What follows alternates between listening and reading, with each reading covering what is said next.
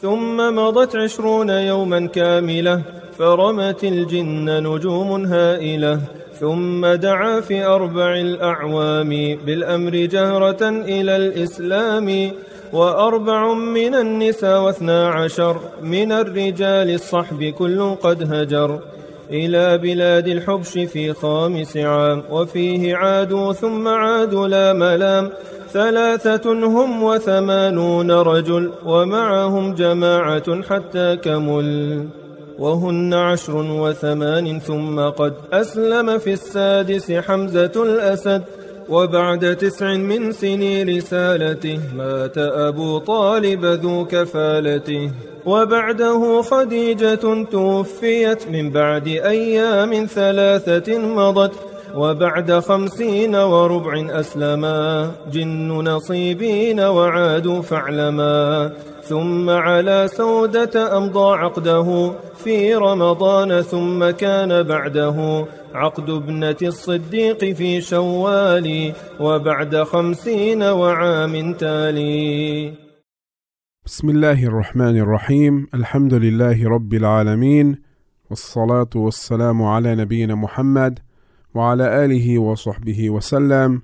Assalamu alaikum, dear brothers and sisters, and welcome back to our series on the Seerah of the Prophet Muhammad sallallahu alayhi wasallam, taking the great poem Al-Urjuza Al-Miyiyah fi dhikri hali ashraf al-bariyah for Ibn Abi al-Izz al-Hanafi rahimahullah.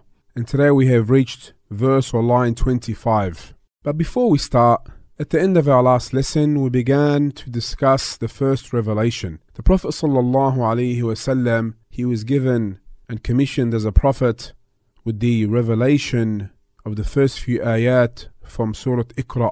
And as the ulama have said, he was made a messenger with the opening verses from Surah Al-Muddathir. And the ulama said after that Surah Al-Muzammil was revealed and other surah as well in the early Meccan stage. Now the Imam moves on and mentions in verse 25 the shooting stars sent down on the jinn 20 days after the revelation began. He says rahimahullah, ثم مضت 20 يوما كاملة فرمت الجن نجوم هائلة. After 20 complete days had passed, terrifying stars were cast down on the jinn. Now the Shaykh says here, after 20 complete days had passed, meaning from the time the Prophet ﷺ was sent with the message of Islam, meaning from the first revelation. Faramat al-jinn, meaning cast down on the jinn, meaning those jinn who used to try to eavesdrop on the revelation, were what? Were nujumun, stars, meaning shooting stars. Allah subhanahu wa ta'ala, He informed us of the jinn after guarding the heavens with shooting stars. وَأَنَّا لَمَسْنَا السَّمَاءَ فَوَجَدْنَاهَا مُلِئَتْ حَرَسًا شَدِيدًا وَشُهُبًا. And we have sought to reach the heaven, but found it filled with stern guards and flaming fires. وَأَنَّا كُنَّا نَقْعُدُ مِنْهَا مَقَاعِدَ لِلسَّمْعِ فَمَنْ يَسْتَمِعِ الْآنِ يَجِدْ لَهُ شِهَابًا رَصَدًا. And verily, we used to sit there in stations to still our hearing, but any who listens now will find a flaming fire watching him in ambush.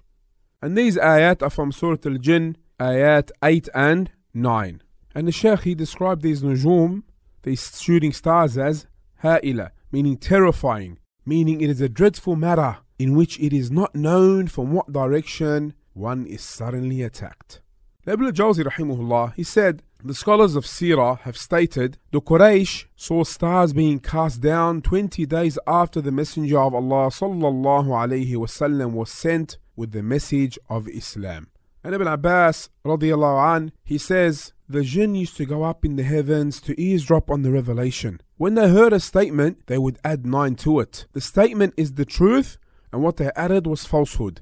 When the Messenger of Allah sallallahu alayhi wasallam was sent with the message, the jinn were prohibited from sitting and listening. So they mentioned this to Iblis, and no stars were cast down on them before. Iblis said to them, this is only happening due to a matter occurring on the earth. So he dispatched his army, and they found the Messenger of Allah sallallahu alayhi wasallam standing in prayer between 2 mountains. When they returned, they told Iblis it was in Mecca, He said, this is the occurrence which happened on the earth. And this report is found in the Musnad of Imam Ahmad and Sunan al-Tirmidhi, and other than that, and Imam al-Tirmidhi said it is Hasan Sahih, and Shaykh al-Albani rahimahullah said it is Sahih. Now moving on to verse 26, the Shaykh he said, ثم دعا في 4 الأعوام بالأمر جهرة إلى الإسلام. Afterward, he propagated in the 4th year openly, calling to Islam as commanded. Now the Shaykh here is pointing out that the beginning of the Prophet ﷺ's open call occurred in the 4th year after being sent the message of Islam, meaning after being commissioned as a messenger. Before that, he called to the religion of Islam in secret. Ibn al-Qayyim rahimahullah, he says in his great book Zad al-Ma'ad, he ﷺ took on the propagation of calling to Allah in secret for 3 years. Afterward, Allah revealed, فَاصْدَعْ بِمَا تُؤْمَرْ وَأَعْرِضْ عَنِ الْمُشْرِكِينَ. Therefore, proclaim openly Allah's message, that which you are commanded, and turn away from the mushrikeen. So he ﷺ started to openly give his da'wah and publicly declared enmity to his people and what they were upon. So the harm upon him and the Muslims increased until Allah allowed them to make 2 migrations. And this is what the Shaykh mentions next in verses 27 and 28, the migration to Al-Habasha. وأربع من النساء و12 من الرجال الصحب كل قد هجر إلى بلاد الحبش في 5 عام وفيه عادوا ثم عادوا لا ملام. 4 women and 12 men, all of them migrated to the land of Al-Habasha in the 5th year, and during that time they returned. Afterward they went back without warning. So the Shaykh now is speaking about the first migration to Al-Habasha or Abyssinia or modern day Ethiopia, and the number of those who first migrated were 16, 12 men and 4 women, and all of them migrated to the land of Al-Habasha in the 5th year after prophethood, meaning after the Prophet ﷺ was commissioned as a Prophet ﷺ. And the Shaykh says, and in it they returned, meaning in the same year they returned, meaning back to Mecca. And this was because, as the scholars have mentioned, news had reached them that the situation was far better in Mecca and that the harming and the persecution of the Muslims had stopped. So they returned to Mecca from Al-Habasha. When they came close to arriving in Mecca, it became clear to them that this was not the case, that the Muslims were still being persecuted. So some of them entered Mecca, or some of them returned back to Al-Habasha, back to the land of Al-Habasha. Then in the next verses 29 and 30, the Shaykh speaks about the second migration to Al-Habasha and also about Hamza bin Abd al-Muttalib, the uncle of the Prophet ﷺ, accepting Islam. He says, rahimahullah, 3 هم و80 رجل ومعهم جماعة حتى كمل وهن 10 و8 ثم قد أسلم في 6 حمزة الأسد. There were 83 men, and with them was a group. There was 18. In the 6th year, Hamza the lion accepted Islam. Now the Shaykh starts off by telling us that the number of men who made the second migration to Al-Habasha was 83 men, and the number of women was 18. Ibn al-Qayyim rahimahullah, he says in his great book Zad al-Ma'ad, when the number of Muslims increased and the disbelievers began to fear that, the harming of him sallallahu alaihi wasallam and torture of the Muslims increased. So the Messenger of Allah sallallahu alaihi wasallam allowed them to migrate to Al-Habasha. He sallallahu alaihi wasallam said, there is a king where no one person is wronged under his rule. So 12 men and 4 women made the migration. And here he's referring to the first migration to Al-Habasha. He continues to say, rahimahullah, among them was Uthman bin Affan radiyallahu an, who was the first to leave along with his wife Ruqayyah, the daughter of the Messenger of Allah sallallahu alayhi wasallam. They lived in Al-Habasha in the most excellent circumstances. Later news reached them that the Quraysh accepted Islam, although this news was a lie. So when they returned to Mecca, it was told to them that the situation had become worse than before. Some of them returned to Al-Habasha, while a group entered and encountered severe harm from the Quraysh. Among those who entered Mecca was Abdullah ibn Mas'ud radiyallahu an. Later, they were allowed to migrate a second time to Al-Habasha, so 83 men and 18 women migrated They lived there under An-Najashi, the king of Al-Habasha, in other words, under the most excellent living conditions. The Quraysh were made aware of this, so they dispatched Amr ibn al-As and Abdullah bin Abi Rabi'ah in order to plot against them before the ruler An-Najashi. Although Allah hurled their plot back at them, meaning their plan did not work.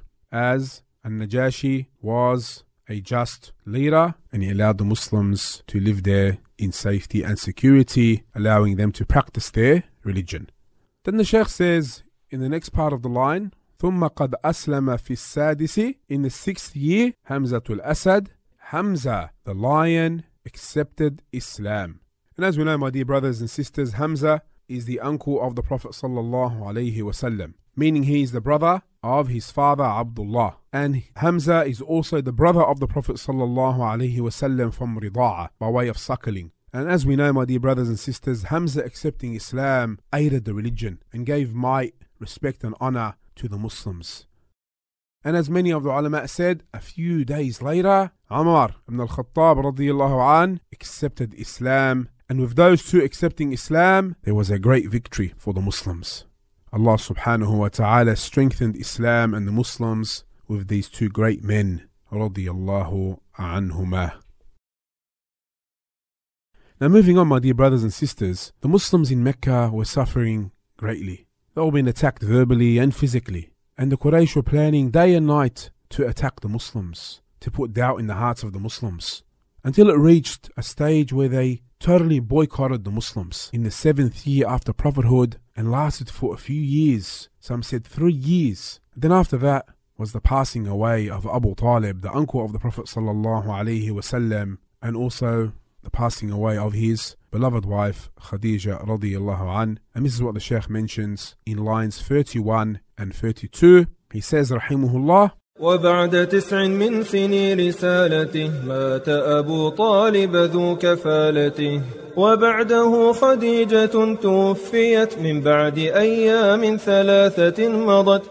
After 9 years into being sent as a messenger, his uncle Abu Talib, who took care of him, died. After his passing, Khadija also passed away after only 3 days.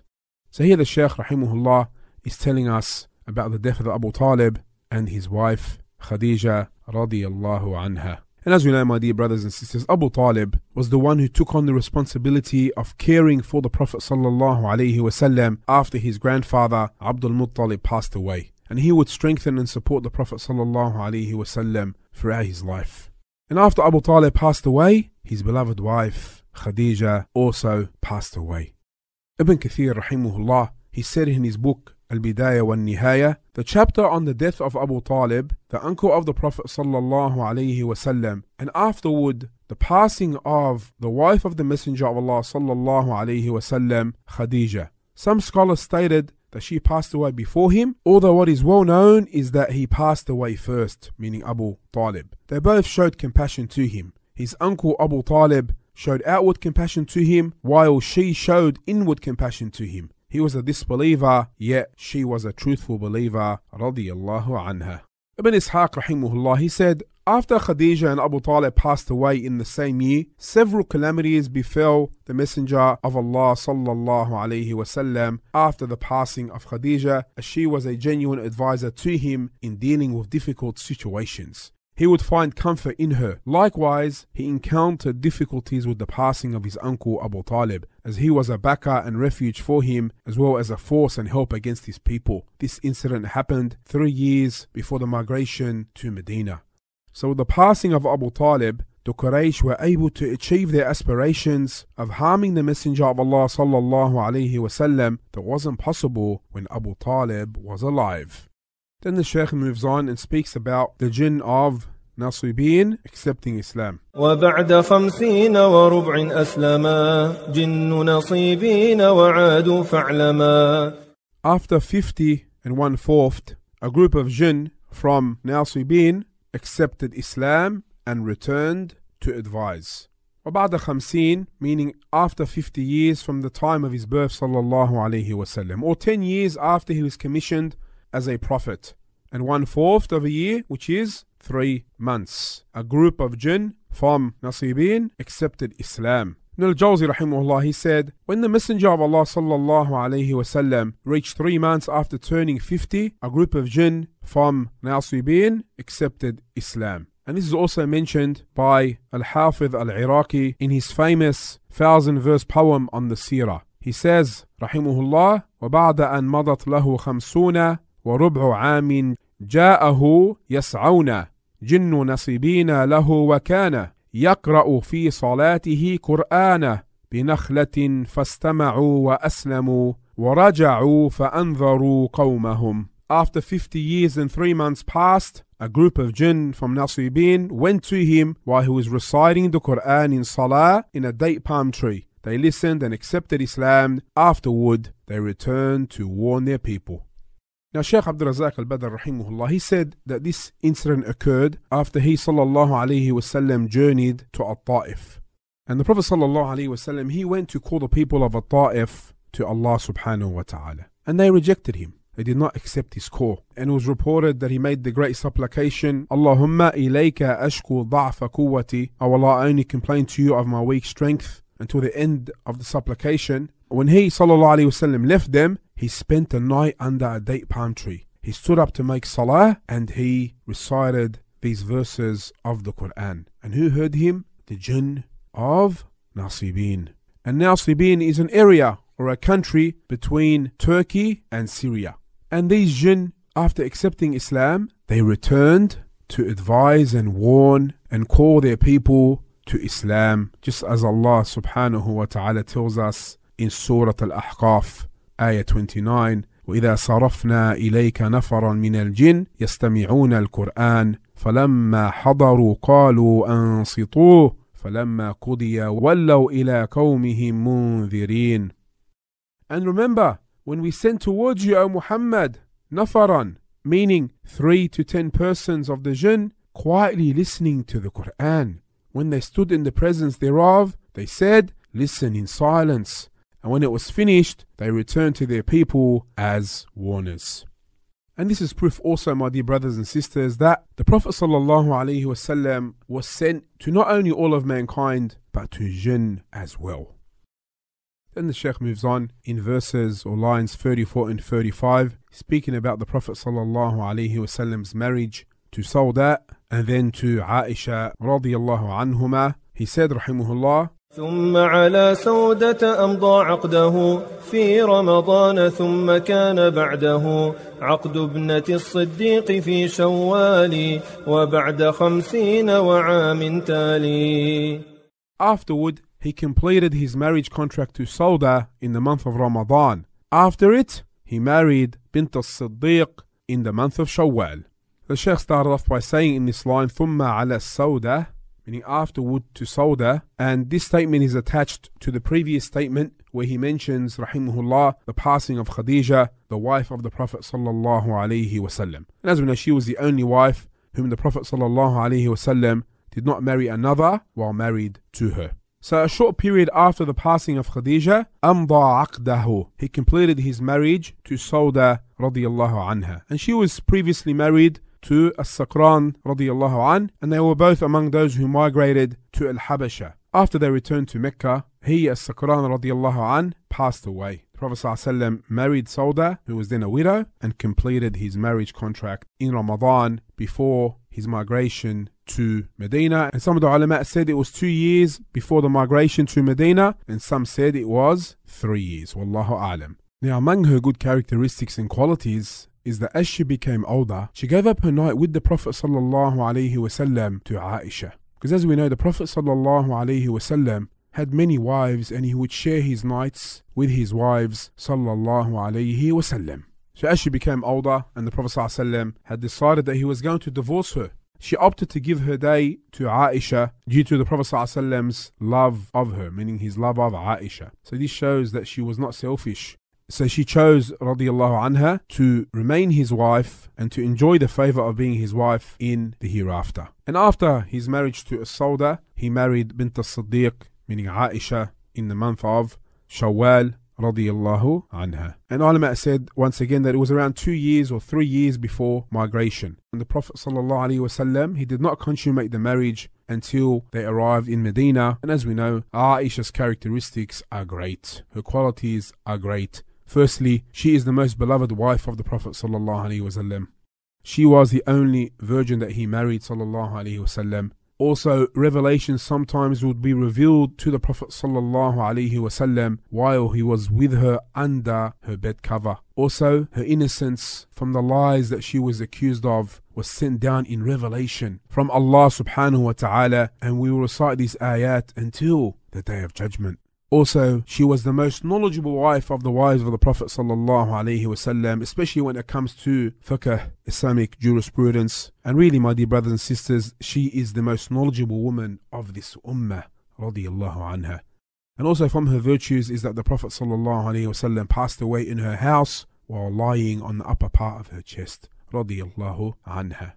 So to summarize and conclude, my dear brothers and sisters, in today's episode we spoke about the jinn being prevented from eavesdropping on revelation from the heavens, and also about the Prophet ﷺ being ordered to openly proclaim the da'wah. And we know that the ulama have grouped up the stages of da'wah into a few stages. Firstly, the Meccan stage of the da'wah, and then the Medina stage of the da'wah. So the first 13 years is the Meccan stage, the Meccan period. And then we have the Medina period, which is after Hijrah until the death of the Prophet ﷺ. And then the Meccan stage can be broken up as well into a few stages, such as the ulama who broke it up into the secret da'wah, the first few years, the first 3 years of the da'wah, so the private call, and then the open call from the 4th year onwards, which we discussed.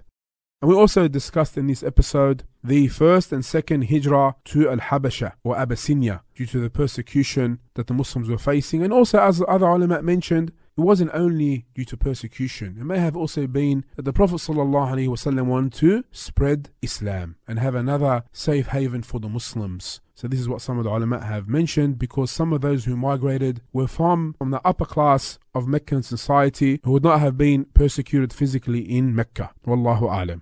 And we also spoke about the deaths of Abu Talib and Khadija, and then the jinn of Nasibin becoming Muslim after the Prophet ﷺ's trip to Ta'if. And we finished off by discussing the Prophet ﷺ marrying Sauda and Aisha radiyallahu anhuma. And with that we conclude today's episode. Wallahu a'lam, wa sallallahu ala nabina Muhammad wa ala alihi wa sahbihi wa sallam. Wassalamu alaikum wa rahmatullahi wa barakatuh. ثم مضت 20 يوما كاملة فرمت الجن نجوم هائلة ثم دعا في 4 الأعوام بالأمر جهرة إلى الإسلام 4 من النساء و12 من الرجال الصحب كل قد هجر إلى بلاد الحبش في 5 عام وفيه عادوا ثم عادوا لا ملام 3 هم و80 رجل ومعهم جماعة حتى كمل وهن 10 و8 ثم قد أسلم في 6 حمزة الأسد وبعد 9 من سني رسالته مات أبو طالب ذو كفالته وبعده خديجة توفيت من بعد أيام 3 مضت وبعد 50 وربع أسلما جن نصيبين وعادوا فاعلما ثم على سودة أمضى عقده في رمضان ثم كان بعده عقد ابنة الصديق في شوال وبعد 50 وعام تالي